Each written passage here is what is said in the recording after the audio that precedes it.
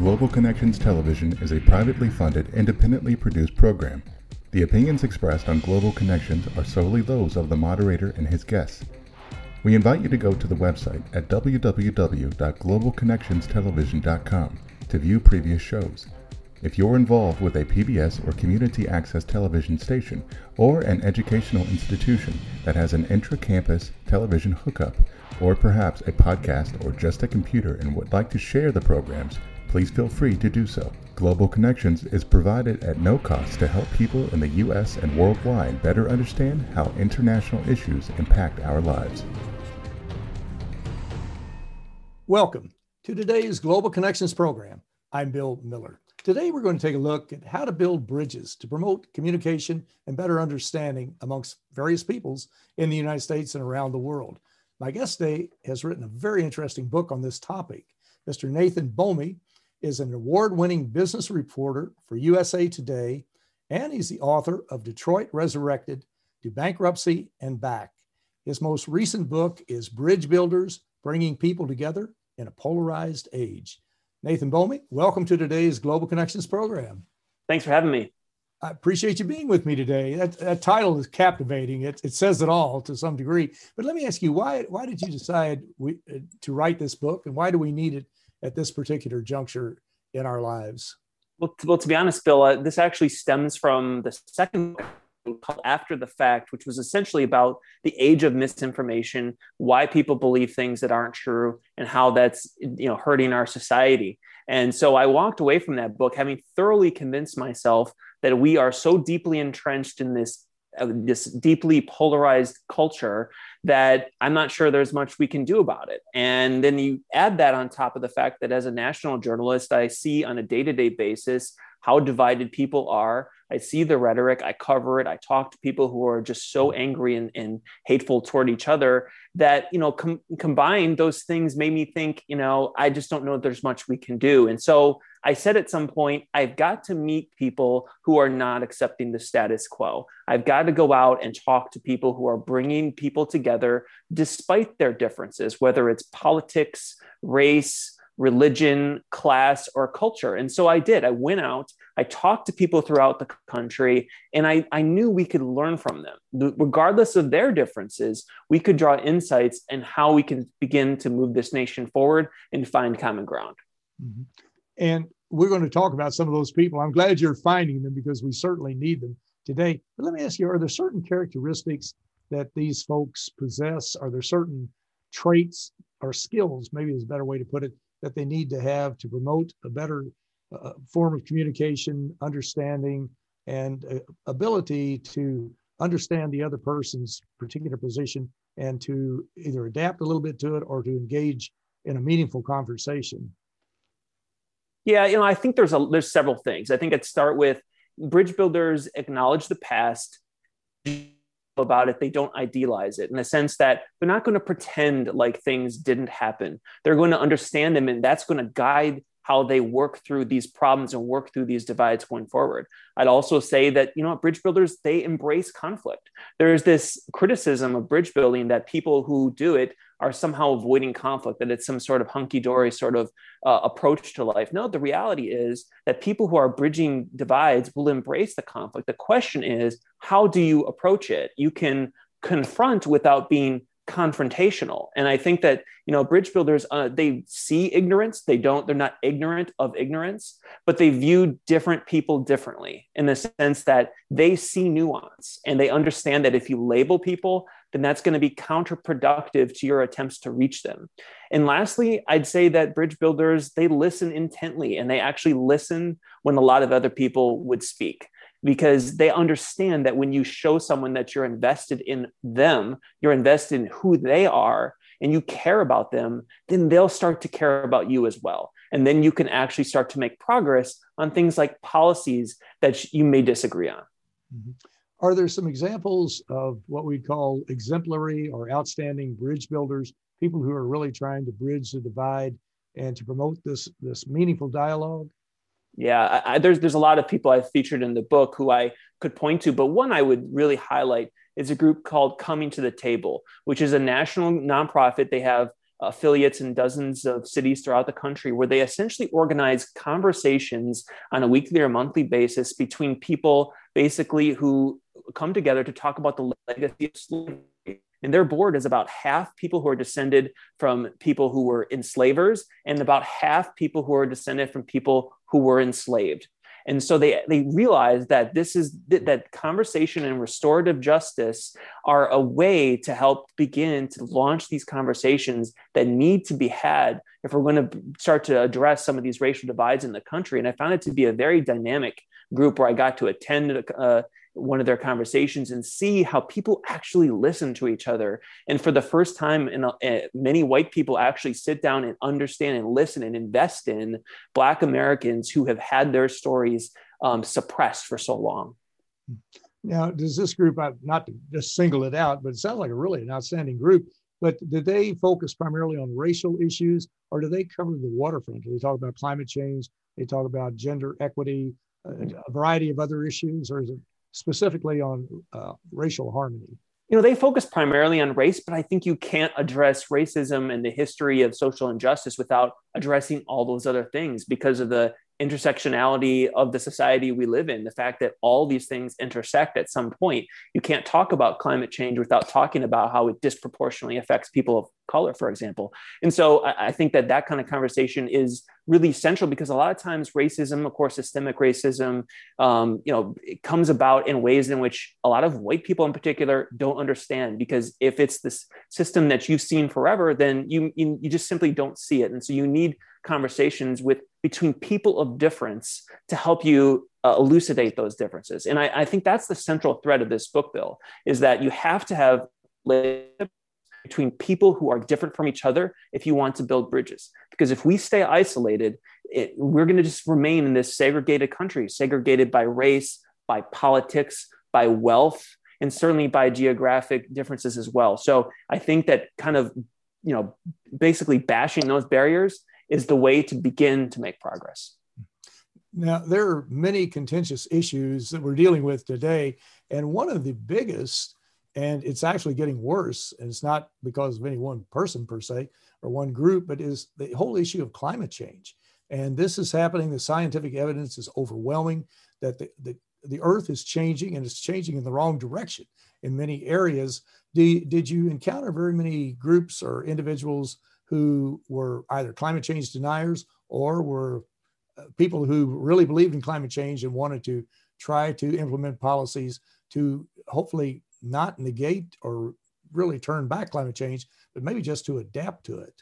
Yeah, one of the most dynamic stories in this book is a story about a guy named Bob Inglis, who is a former Republican congressman from the state of South Carolina. He himself professes to be one of the most tried and true Republicans who you could have. I mean, he's a former, representative from Spartanburg in Greensville. This is really one of the reddest parts of the country. When he was in Congress, he was for the longest time a climate change denier. He was completely opposed to not only the science, but also certainly any action on climate change. But over time, relationships between himself, his family, and other Christians, fellow Christians, in particular, a scientist in Australia who he met and showed him how it was affecting coral reefs, which was the creation of God, ended up changing his mind and helping him see the reality of climate change. So now Bob Inglis has become basically a disciple for the need to help convince other conservatives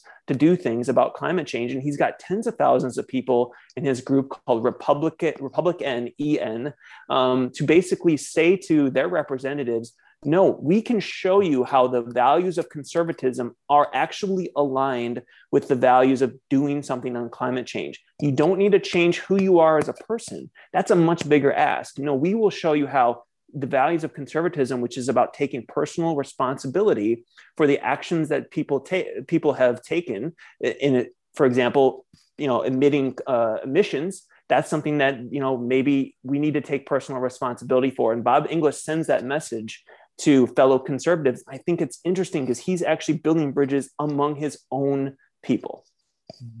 This might be a good point to interject your previous book that you referenced a few minutes ago, and that is the After the Fact The Erosion of Truth and the Inevitable Rise of Donald Trump. Talk a little bit about the focus of that particular book. What was the main thrust and the message you were trying to convey? Yeah, the premise is essentially that we are immersed in this society of misinformation, and that set the stage for Donald Trump to become president. It wasn't necessarily the other way around. Now, certainly, President Trump exacerbated the crisis of misinformation to a great extent. But the point of that book was to show how the pieces were in place essentially for someone who would dramatically skew the facts and blatantly lie to rise to power. And so that kind of gave me this really deep-seated understanding of how we can't just assume that the facts are going to win the day. I wish they were. As a journalist, that's what my life is committed to, is to, articulating the facts, reporting the truth. I wish that was enough to bring people together, but it's not. It's really how we communicate those facts and how we use trusted relationships to do that. And so that's what I had an opportunity to do in this new book, Bridge Builders, is to talk about how we can help people reconnect with the truth. There seems to be a natural bridge between the two books. Yeah. Well, you're watching Global Connections Television, which is a privately funded, independently produced program. The opinions expressed on Global Connections are solely those of the moderator and his guest.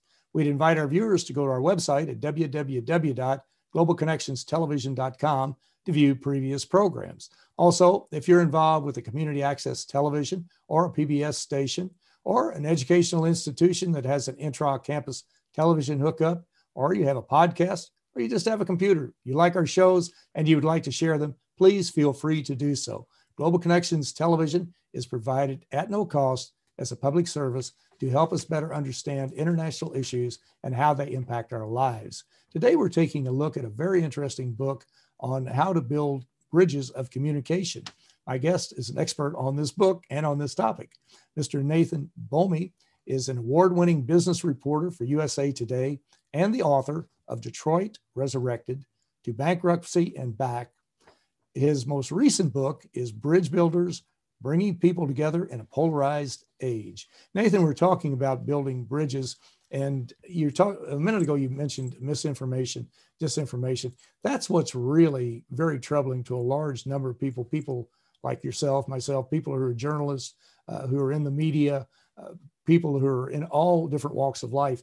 The disinformation, misinformation, outright lies have just reached the apex, I think, in this country. At no time in my lifetime, anyway, have I ever seen so much misinformation. Have you? Yeah, I think we're overwhelmed with it. And I think, social media has obviously, dramatically expanded the crisis. And, it's my whole second book, like I mentioned earlier, was really talking about how the social media companies and their values, which is engagement, have collided with the values of journalists, which was the truth. And the reality is that a lot of people aren't yet used to or trained on the how to discern the facts from fiction, especially in this online environment. And so if we aren't trained to do it, I think that it's tough to expect people to do it. These are the basic principles of journalism: what, who, what, where, when, and why. How do you validate facts? How do you authenticate information? That's actually a skill. It's a professional skill, and it's difficult. People's lives are crazy, and so a lot of people have a hard time with this. And then, of course, you add in the actors who are purposely spreading the misinformation and disinformation, and that just makes matters worse. Mm-hmm. And what you've just delineated is very logical, is very factual, is very professional as to how to deal with this problem. But we do have a large number of people in this country who have bought into this myth about fake news. News doesn't matter. Even when they see videos, you mentioned Donald Trump a minute ago, they've had videos of Donald Trump saying one thing, and the people, many of his followers, saying, well, that's all fake news. It doesn't happen. It didn't happen. He didn't say it. It's right there on the video. Did you encounter very much of that? Oh, certainly. And I think that this is something we simply can't fix overnight. I think that there are, lies about the election, for example, this accusation that there was some massive fraud in the election. Those are false. That's a fact. Those are lies. We can't get around that. But there are some, some points of dispute in this country in which there is room for perspective. And on those particular issues, we have to understand the difference between perspective and lies. And so, I think the problem is that if we live in this very tribalistic culture where each side never talks to the other side, the chances that the facts are going to be what breaks through, that's never going to happen. We can lobby facts and lobby opinion from each side all we want. It's not gonna help unless you leverage trusted relationships and you ended up kind of breaking down those tribal barriers and have people start to connect with each other on a personal basis. Then maybe we can get the facts across. And of course, it's one thing to argue with one another, to debate issues, to debate policies, to lobby arguments back and forth. But when they turn violent, which they did, we saw on January 6th, that several thousand, well, I don't know exactly how many, 4,000 or 5,000 of Donald Trump's supporters who were invited and incited by Donald Trump to come to Washington. And we saw them physically attack the U.S. Capitol in an attempt to overthrow a free election. They've been classified as insurgents. Many others have said they're terrorists, or however you want to say it. They're dangerous in many respects. But this has turned into a very dangerous situation. How do we defuse that? No one, well, I'm going to say no one, but some people do want it to be dangerous. They do want confrontation. They do want conflict. They do want physical violence. But I'm saying I think the majority of Americans do not. How can we diffuse that over and above buying your book and reading it and taking it to heart? Well, it's a tall order. I think, and I'm not sure I have all the answers, but I will say this, two things. I think that we need our leaders in technology to continue to step up. I think Twitter deciding to take Donald Trump's account away has certainly led to, dialing back the volume a little bit on social media. And especially, the data actually already shows misinformation has dropped significantly since Donald Trump was banned from Twitter. So that's one thing. On a personal level, how do we address this? Again, I think it's investing in people's lives and beginning to actually sort of try to listen to people, even if you don't understand, or even if you don't agree. Now, we don't listen to hate, that we don't do that. But when there's perspective, I think we can listen to that, and then we can invest in people and show them, no, here's what things look like from my perspective. Bill, here's the analogy I would give. If you and I are at a game and we're in the stadium, if I'm on one side and I see the play on the field and I have a perspective on what happened, if I go over to you, you're on the other side of the stadium, you saw the same play and we saw the same outcome, but you may see an angle that I didn't see. Maybe the referee didn't see either, and that's why he or she missed the call. But the point is that unless I go to your side of the stadium, I'm not going to be able to see your perspective. And even if I still think you're wrong, I'm not going to be able to understand you. And so I think that's where there is room for perspective on some issues. Never room for perspective on things like hate. But there is room for perspective on something like middle-class taxes or other issues. There is room for debate. And there are certainly many policies that are open for debate, and there should be a healthy debate. I don't think anybody's arguing one tried and true way to develop a policy and to implement it and to carry it forward for eons and eons. And you're absolutely right. There is plenty of room. One other very concerning thing to me, and I know to many other people too in our profession, is the fact that you were talking about the big lie, basically, that Donald Trump and many of his supporters put out saying the election was corrupt, which every Republican Secretary of State that I can think of said it wasn't. They went to courts over 60 times. I think he won one. He lost 60 other cases, but on and on, but just kept saying it was a lie, it was a lie. And then people showed up at the Capitol and they really got very violent and very destructive. But there are also media outlets that are encouraging this. I mean, they're totally unprofessional. And I wonder, should they even be classified as a media outlet of journalism, let's say, professional news? And the three that come to mind are Newsmax, One America, and Fox. They've all turned into nothing but propaganda arms from what I've seen. And all the evidence shows that they're just really putting out right-wing lunacy theories, conspiracy theories, and that type of thing. Should they even be classified as journalists? Maybe they should just start I don't know, some kind of a PAC or a political action committee and raise money for candidates they like or something. Well, I do think that there's a big difference between propaganda and journalism. And unfortunately, because of the way that journalism has faced this significant financial crisis over the years, a lot of journalists have turned into bad actors, and I think have started to dabble in the world of propaganda, like you mentioned. And so it's a huge challenge. And unfortunately, there's no way to regulate this, and nor should we regulate it. In that perspective, obviously, we have the freedom of the press in this country, but no, I think it's a huge crisis. And again, I think it comes back to how we need to really be careful about our information diet in this country, and we need to talk about it in our schools. Talk about how you have a personal responsibility as a citizen in this country to basically try to build a media diet for yourself that makes you a responsible citizen. And how do you sort fact from fiction? Basic skills that a lot of people don't have. And so we can start to integrate that into our schools. And we see how this is playing inside the United States domestically.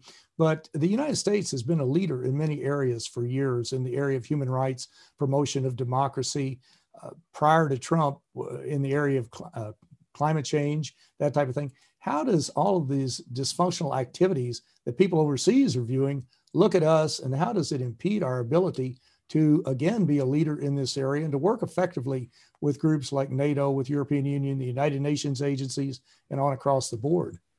Well, international relations is a little bit beyond my pay grade, but I would say that, there's no question that the U.S.'s status in many parts of the world has been diminished in recent years. And the question is, what do we do about it, and who is doing something about it? And I talked to an organization called the Iraqi and American Reconciliation Project, which is an organization based in Minneapolis, formed by peacemaking folks in the city of Minneapolis about a decade ago in the aftermath of the Second Iraq War, basically to try to stitch together the bonds of trust between Iraqis and Americans in the wake of this war. And it's fascinating when you talk to them, because you would think of all the things that would make it impossible to build bridges, it would be war, because at the very least in this country, we've had pretty bad divides in the last several months and years, but we have not had a civil war.